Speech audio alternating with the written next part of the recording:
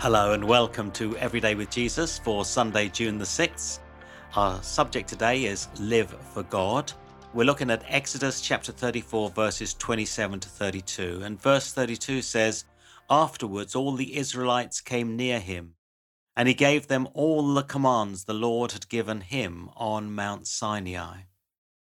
We read God's word to grow in our understanding of both who God is and who we are in God's sight and purpose. Yet we must never forget that we are in this world to serve that purpose. Paul tells Timothy that his first responsibility is to live by the rules God has given. These are clearly set out throughout Scripture. Now, these rules are presented in two forms. There is a list of do's and don'ts, such as the Ten Commandments. Although given to Moses, they still apply to us today as we serve God. Then there's the more challenging issue of defeating those appetites that seek to distract us and divert us from God's business and focus all our attention on our own interests. Without mastering our natural appetites, we shall never live comfortably by God's rules.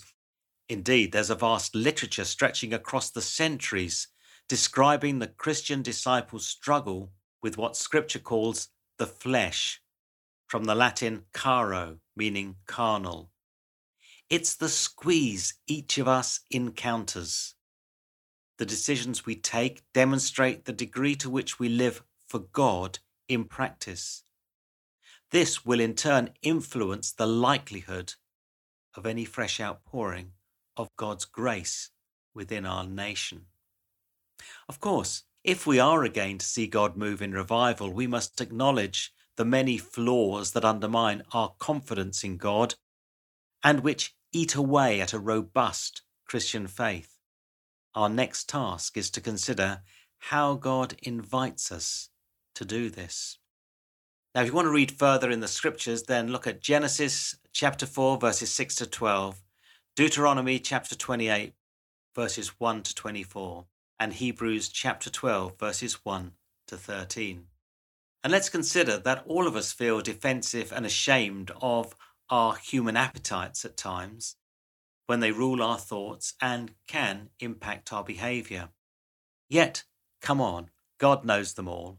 So we must choose if we will exercise the discipline to overcome them, things that God already knows, so we don't have to feel embarrassed. They're real. We must deal with them. Of course, there are some addictions, some things that grab hold of us where we may need some professional support. And the Association of Christian Counselors is a great website to start with to find such support if you need it. Let's pray together.